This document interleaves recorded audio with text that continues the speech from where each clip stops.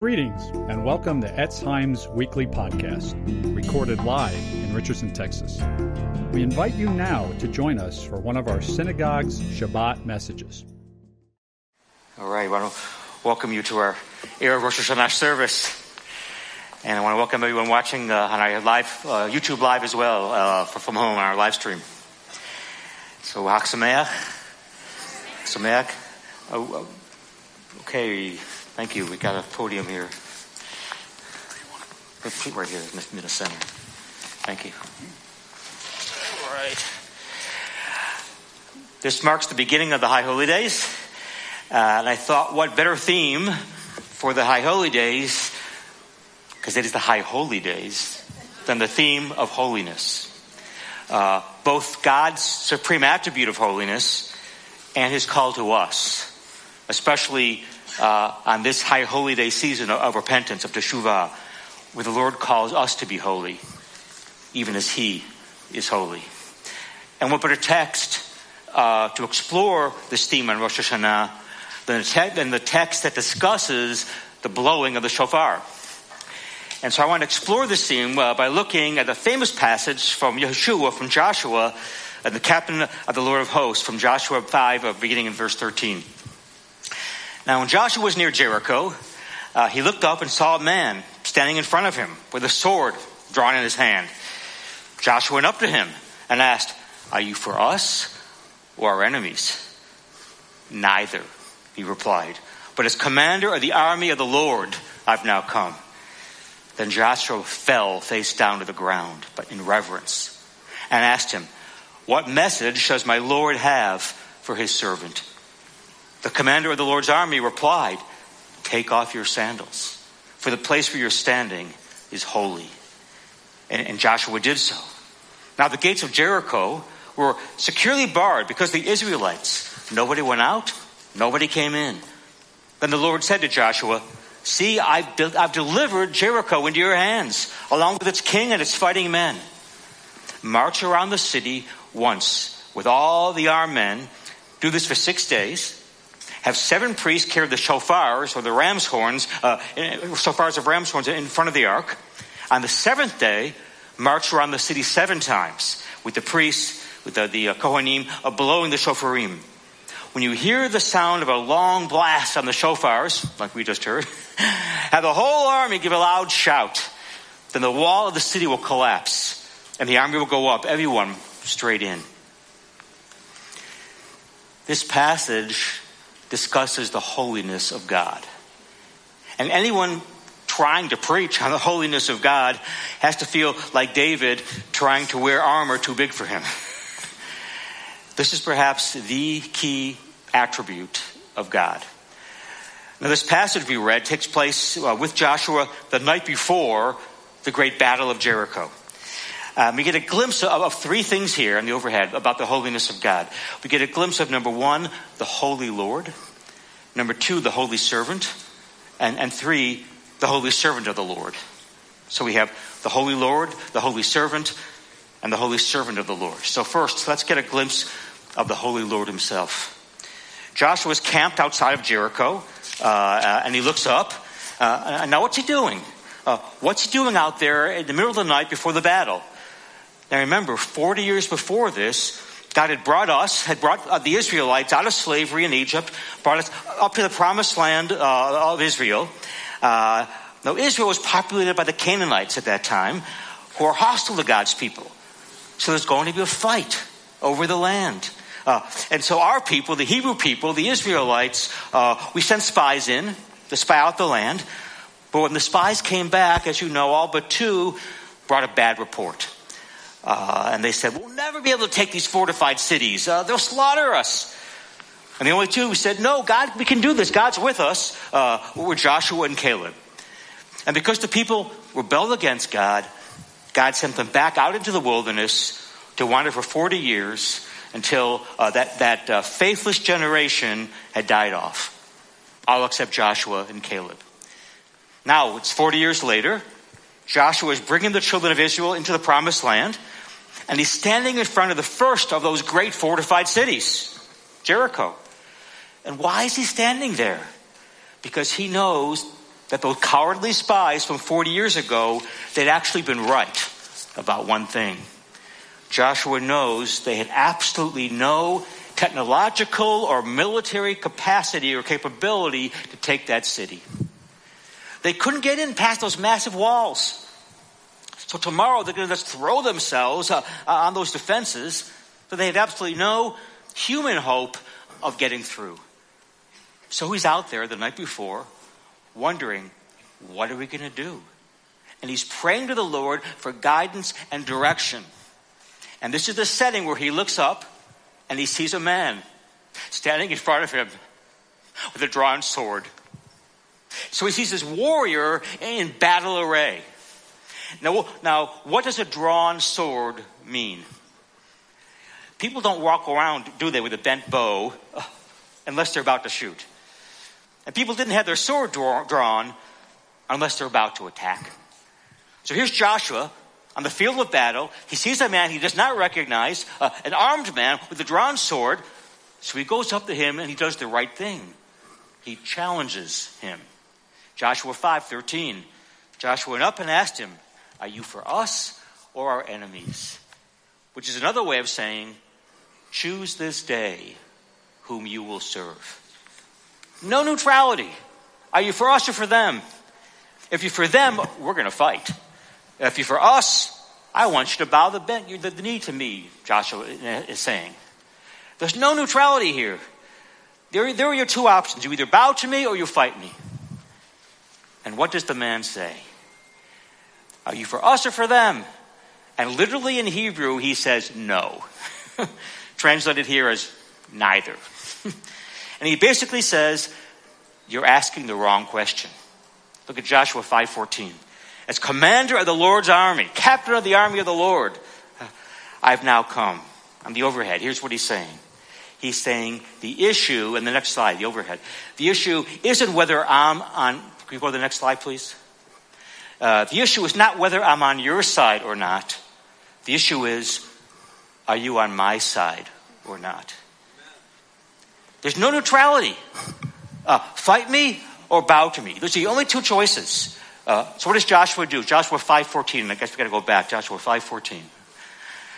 Then Joshua fell face down to the ground in reverence. The actual Hebrew shatach, it means to worship. Now, we Jews, we don't worship human beings. Or we don't worship angels. Because angels are created. We Jews only worship the Lord God, our Creator. And so Joshua knew who he was standing before, who he's standing in front of. And he falls down in worship. And the man accepts this worship. Then the man, the captain of the Lord of hosts, he says in Joshua 5:15, take off your sandals, for the place where you're standing is holy ground. And Joshua did so. And this statement about taking off your shoes, for the place you're standing is holy ground, it's almost an identical recap of what happened to Moses at the burning bush back in Exodus 3. Moses meets the Lord in the burning bush. Technically, the text says it was the angel of the Lord in the burning bush, which is, I believe, a Christophany, a pre-incarnate manifestation of Yeshua, which I believe also the captain of the Lord of hosts and here in Joshua 5 is as well. And note that the appearance of the Lord in the burning bush, like this captain of the Lord of hosts, it's both breathtaking and scary. And once Moses and Joshua see that these manifestations are actually the Lord himself, the first attribute in both cases the Lord speaks about is his holiness. Look at Exodus 3 verse 5. Don't come any closer, God says. Take off your sandals, for the place where you're standing is holy ground. The first thing the Lord mentions in both accounts is his holiness. Same with Isaiah. When the Lord appears to him, the first thing he mentions is his holiness. Now, there are lots of different attributes of God. God is loving. He's powerful. He's sovereign. He's wise. He's good. He's merciful and compassionate. He's faithful.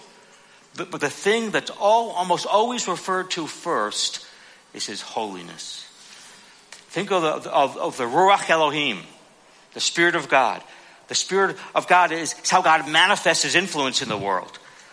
What is the adjective that God himself chooses to describe his Spirit. Because this is the Spirit of God. Yes, he's a loving Spirit. He's a powerful Spirit. He's a wise Spirit. On the overhead, what is the name of this Spirit? He is the Holy Spirit. Because when you get to holiness, you get into the very center of who God is. Now, the overhead, what is holiness? Holiness, the holiness of God is his incomparable, transcendent perfection, by which he brooks no rivals and brooks no impurity. Let me repeat that. The holiness of God is an incomparable, transcendent perfection by which he brooks no rivals and brooks no impurity. So first, he's incomparable. The holiness of God means that there's none like him. 1 Samuel 2:2. There's no one holy like the Lord. There's no one beside you. Miriam proclaims in Exodus 15:11, she proclaims, Michamocha ba'elim Adonai. Michamocha nader ba'kodesh. Narati lodo sefele.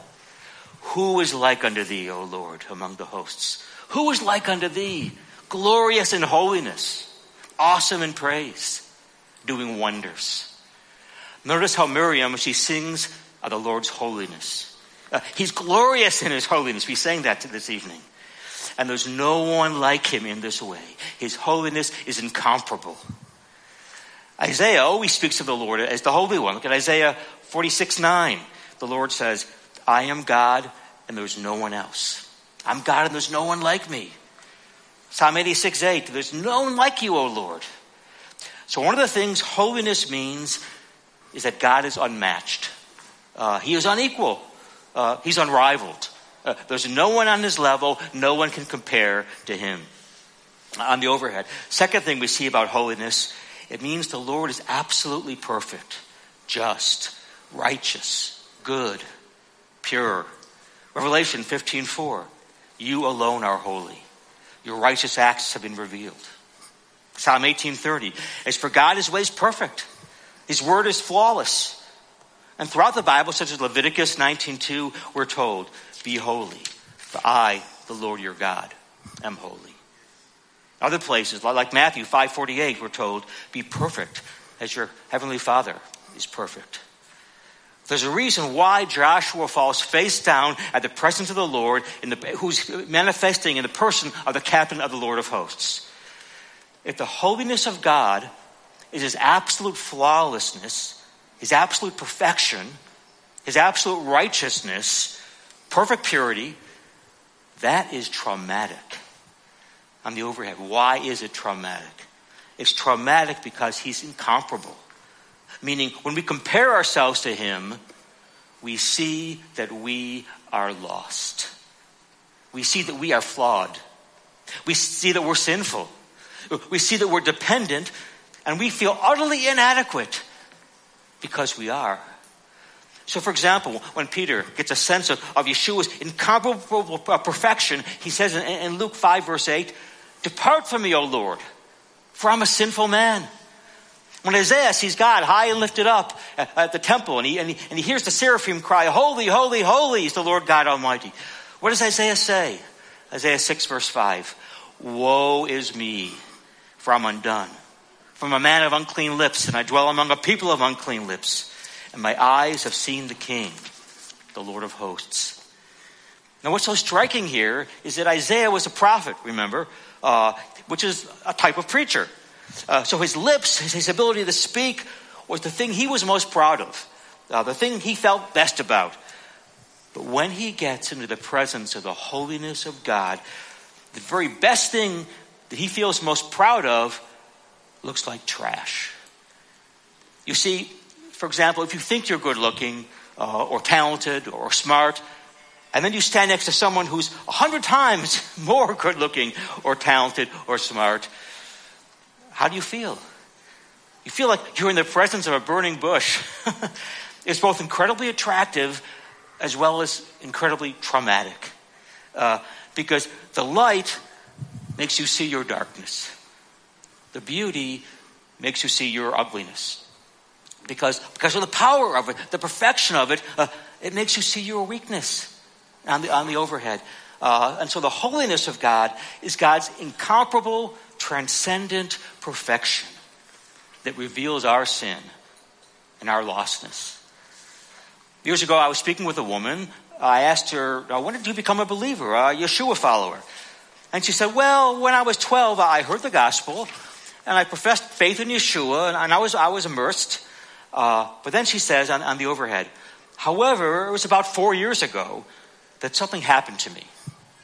I realized that God's claims were enormous.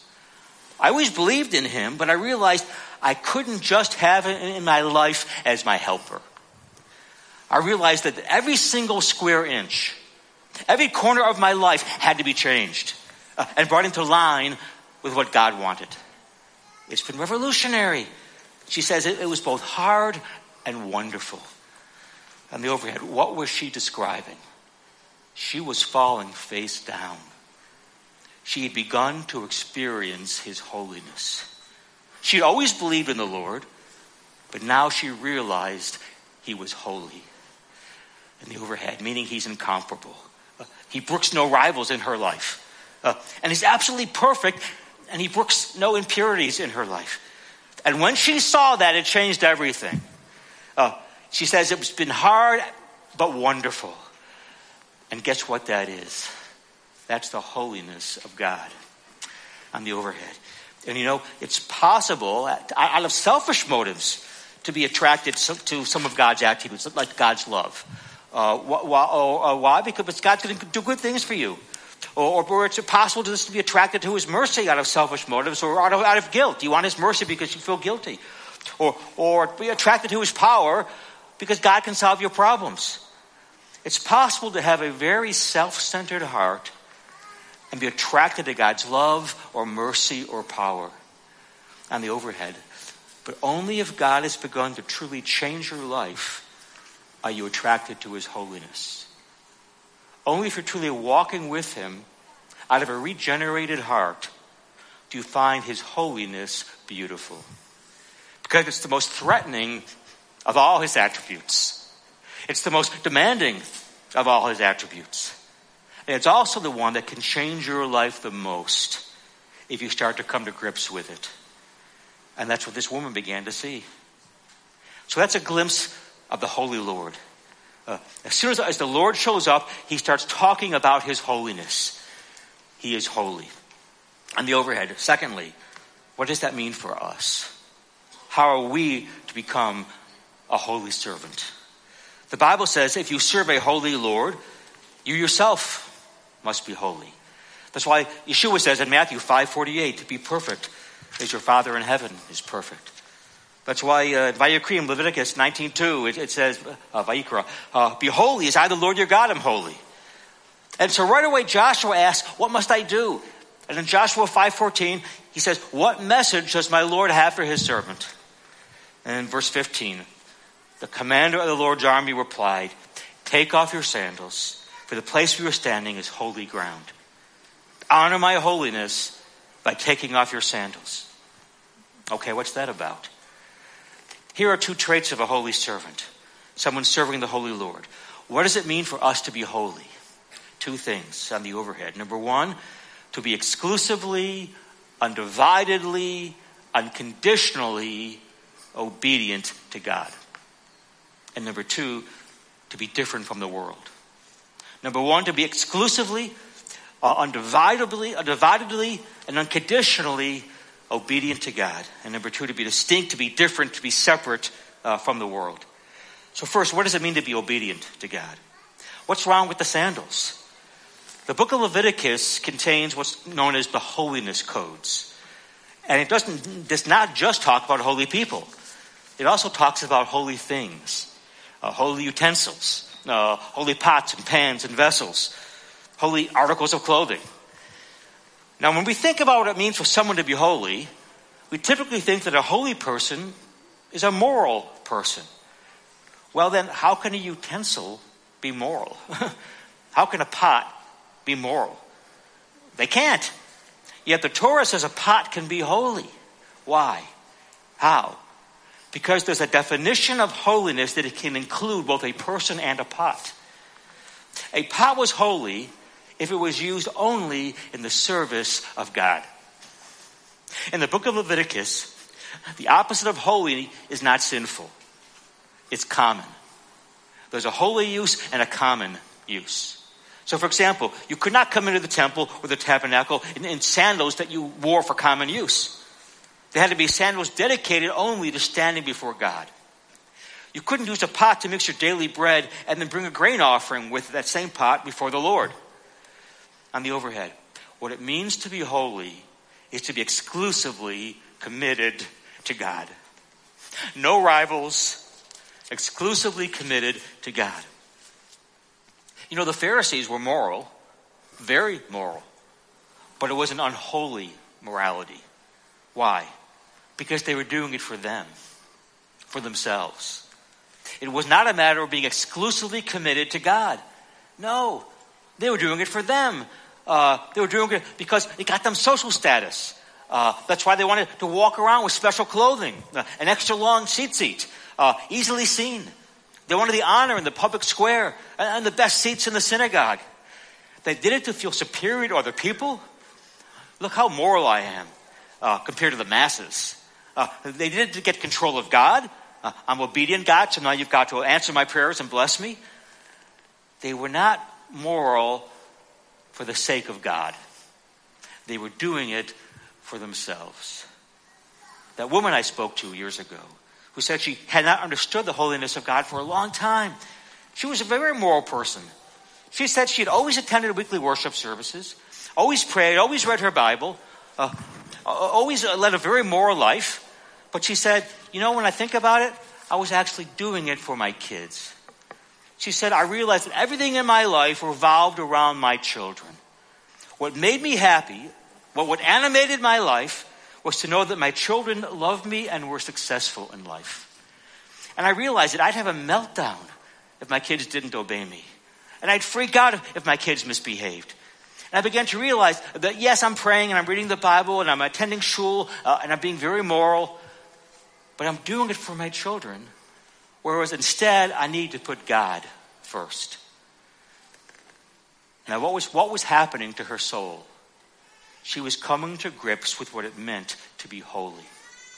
She wasn't going from being immoral to moral. No, she was going from doing things for herself to doing things for God.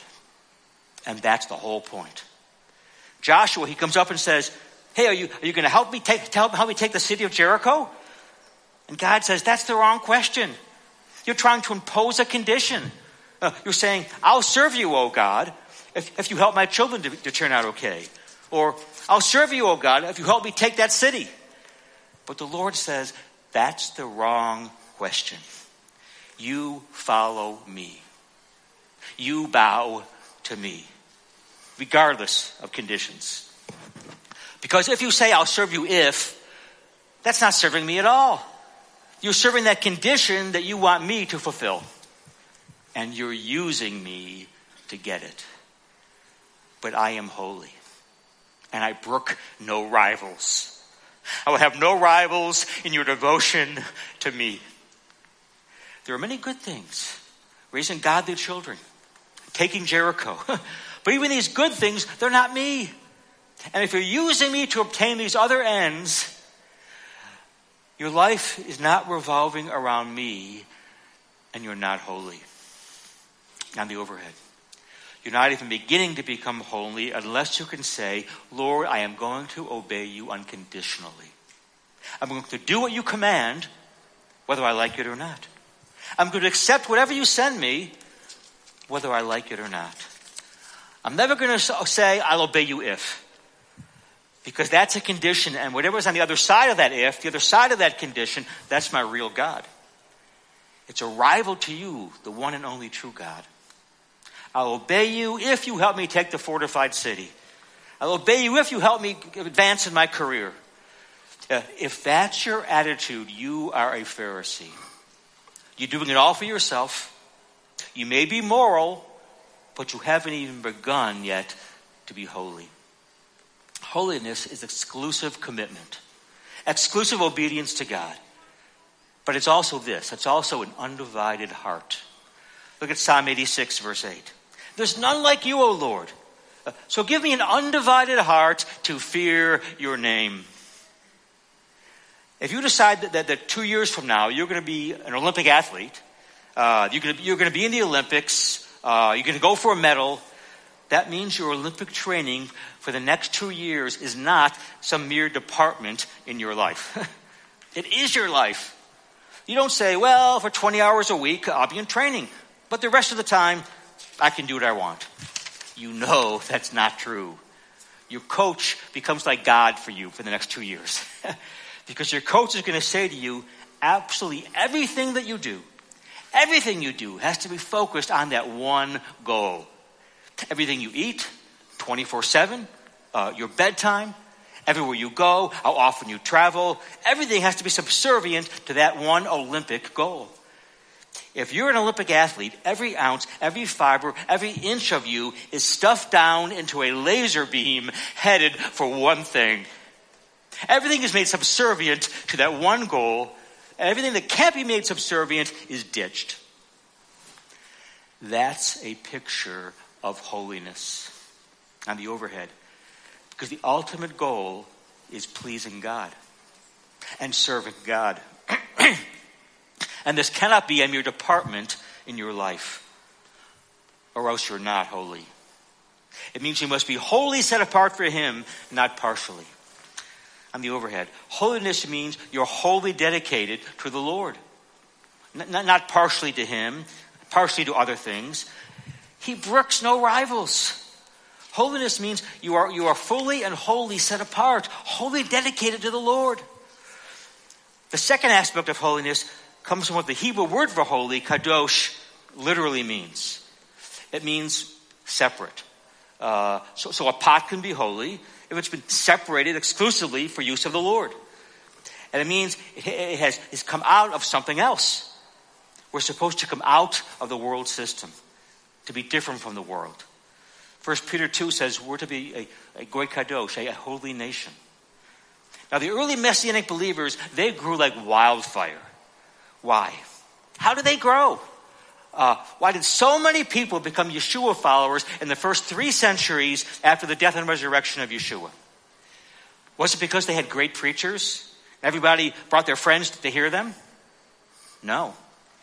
Messianic faith was actually illegal and persecuted in the Roman Empire. You could not have these big public meetings where you brought in non-believers. In fact, only baptized believers were allowed into the worship services.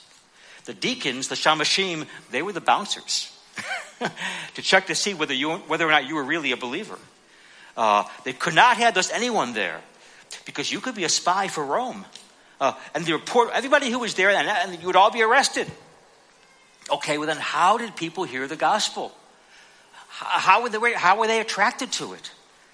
It was the lives and the personal testimonies of the believers themselves. They were holy, meaning they were different. Now this doesn't mean they were weird. It just means they were different. The early believers stuck out in the Greco-Roman Empire, the Greco-Roman pagan world, in 4 key ways on the overhead. Integrity, sympathy, chastity, generosity on the overhead. Number 1, radical integrity. The Messianic believers were scrupulously honest.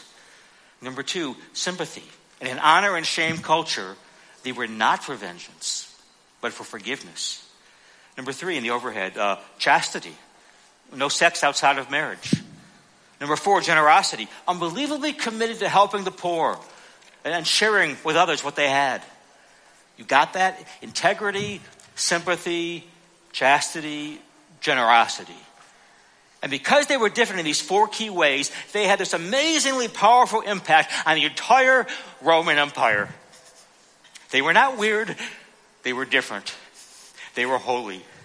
And as a result, people were attracted to them. Now, what about us? In every culture, in every century, the challenge for Yeshua followers is to be holy. That is, not to be conformed to the world. Here are 3 examples. In the old Anglo-Saxon world of Northern Europe, that was a real honor and shame culture. It was all about vengeance. It was all about your honor, about holding your honor. If somebody dishonored you, you would slaughter their whole family. Now, Europe became a society that purported to follow Yeshua around the year 1000 A.D. And yet the shame and honor culture remained. For example, dueling continued to be widespread despite the church condemning it. Dueling was commonplace, actually, all the way up to the 20th century. If you dishonored someone, they would challenge you to a duel. Pistols at dawn. What's that all about? Is that in the Bible? No. Is that part of a Yeshua follower's mindset of sympathy and forgiveness? No. That was a lingering remnant of the old paganism that would not die.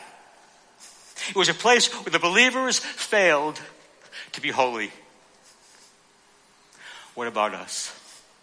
Are we quick to forgive? Or do we hold grudges? Do we let a root of bitterness divide us and defile us? Second, what about the biblical ethic of chastity? Plenty of people, especially young people, claim to be believers, yet engage in sexual immorality, i.e., sex outside of marriage. And many more engage in pornography. Now, you can make all sorts of excuses and rationalizations, but the bottom line, you're not treating God as holy. And you're not being holy. You're not being different and set apart from the world. Now, maybe your life is marked by generosity, but not chastity. But you've got to have all four.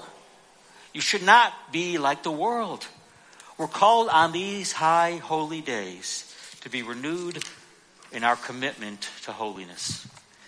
The shofar is a call to repentance and holiness. Be ye holy, even as I, the Lord, am holy. So on the overhead, number one, that's the Holy Lord. And number two, that's us, the Holy Servant. That's who we should be. So finally, now let's look at number three, the Holy Servant of the Lord. Let's learn about this particular person who shows up and speaks to Joshua before the Battle of Jericho. This mysterious figure, he shows up. What do we learn from him? Joshua didn't get a burning bush. He got a person. He got a figure that looks like a human being.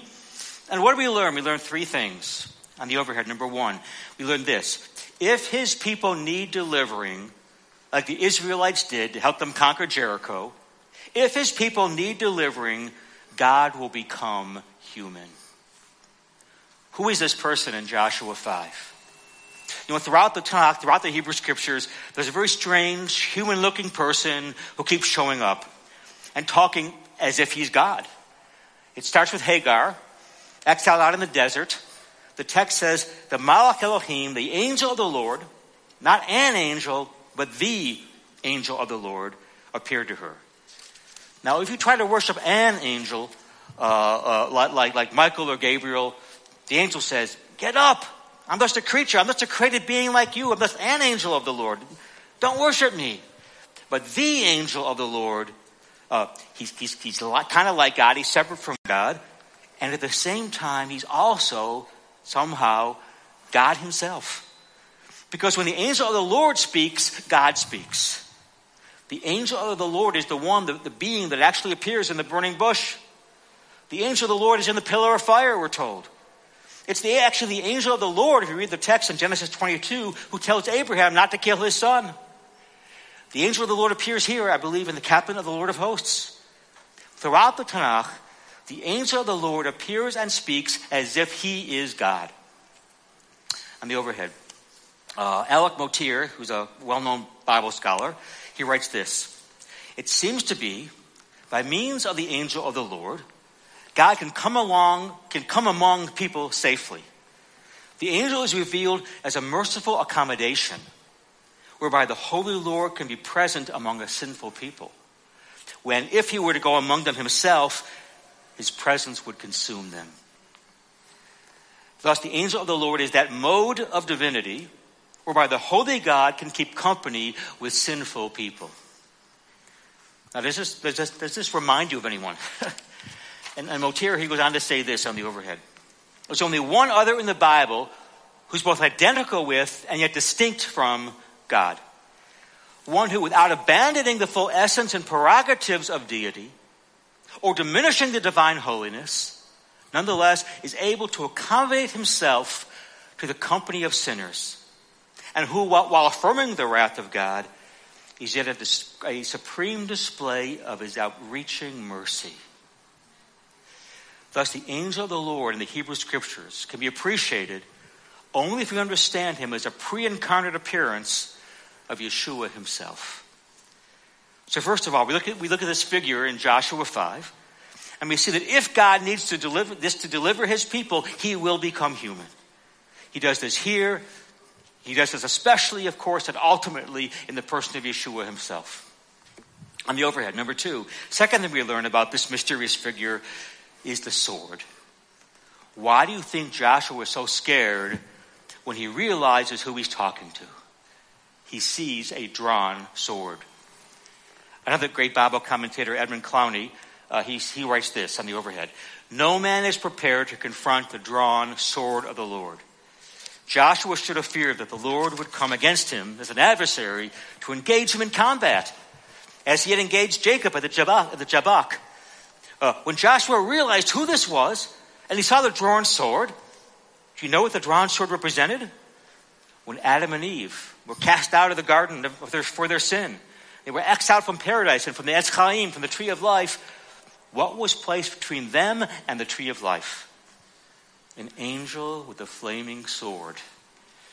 And what it's telling us is the wages of sin is death. And no one can eat of this tree of life because we have turned from the Lord. So for Joshua to see the Lord with his drawn sword, of course he falls face down, because he probably thought he was a goner.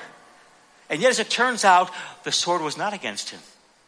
The sword was for him. Now the Lord says this in Joshua 5:14. "As commander of the army of the Lord, I've now come." And then he says, we're going to take this city, Jericho, Joshua, you and me. Now how can this be? How can the sword of the Lord be for sinners instead of against them?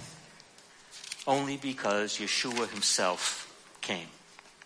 Now consider how Yeshua describes his coming. He comes to earth, he goes to the cross, he takes the punishment that we deserve, so that the holy God can now live among us. He is the angel of the Lord. In fact, he says he's the angel. He says this in John 8:58. "Before Abraham was, I am." Who is I am? It's the name by which the angel in the burning bush describes himself. So Yeshua is saying, I am the angel of the burning bush, the angel of the Lord. And he goes to the cross and he takes the punishment. But the night before he died, he's praying to God in the upper room at the last Pesach Seder, and he says, I'm about to die. He tells his disciples, I've come for this purpose. And then looking at them, he says this in John 17:19. "For their sake, I sanctify myself." Sanctify, it means to make holy. For their sake, I make myself holy. Now, what does that mean? Isn't Yeshua already perfectly moral? Yes, of course. But he's talking about the other meaning of holiness, the other aspect of holiness. What's he doing? He says, I am focused wholly on one thing. I'm absolutely setting myself apart for one thing. I'm fully committed to one thing and one thing only: to go to the cross as an atonement for the sins of the world, to save all who would repent and follow me. And thus, he separates himself for this one purpose. He makes himself holy for us. He sets himself apart for us. He gave himself away. He exclusively committed to go to the tree, the execution stake, for his disciples, for his followers' sake, he says. And there it is. He took the sword by setting himself apart, by sanctifying himself. He became holy for us. And that's why you should be holy for him. Romans 12:1. I beseech ye, brethren, in view of the mercies of God, that you present your bodies as a living sacrifice, holy and acceptable to God, which is your reasonable service.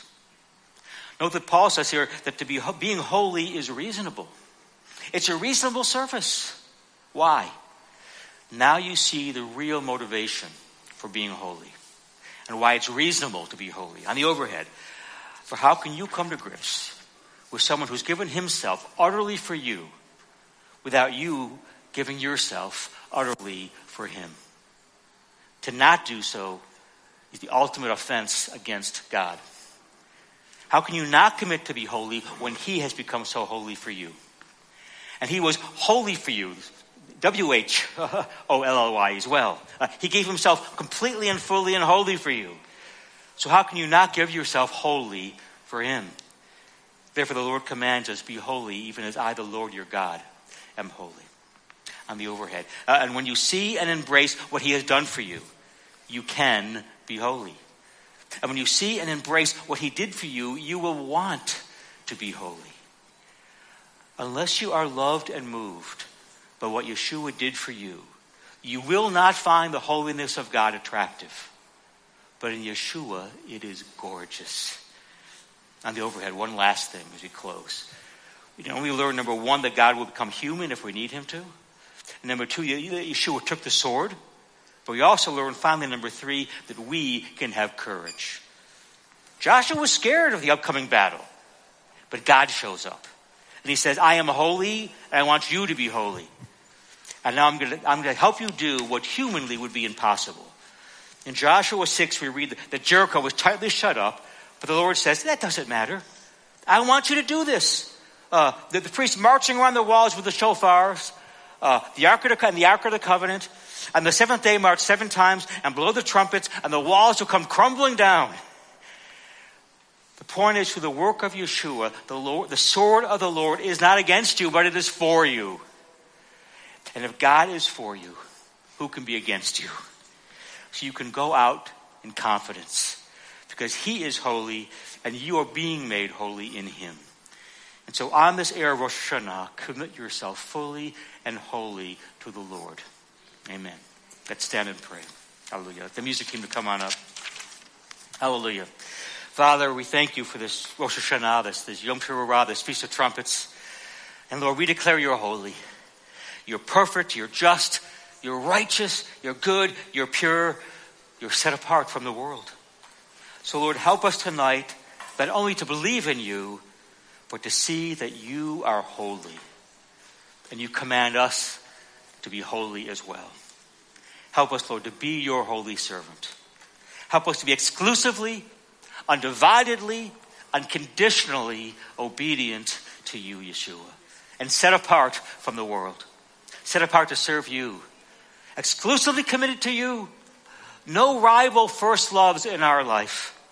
Let our number one priority be to follow you. Lord Yeshua, let my life, beginning tonight, revolve around you. I commit to obeying you unconditionally, whether I like it or not. I commit to accepting whatever you send in my life, whether I like it or not. Because holiness is an exclusive commitment. It's unconditional obedience to you, Lord, with an undivided heart that's wholly yours. Because my ultimate life goal is to please you, Yeshua. To serve you, to love you, to worship you. So set me apart, Lord, this Rosh Hashanah. Set me apart, Lord Yeshua, with a heart fully dedicated to you.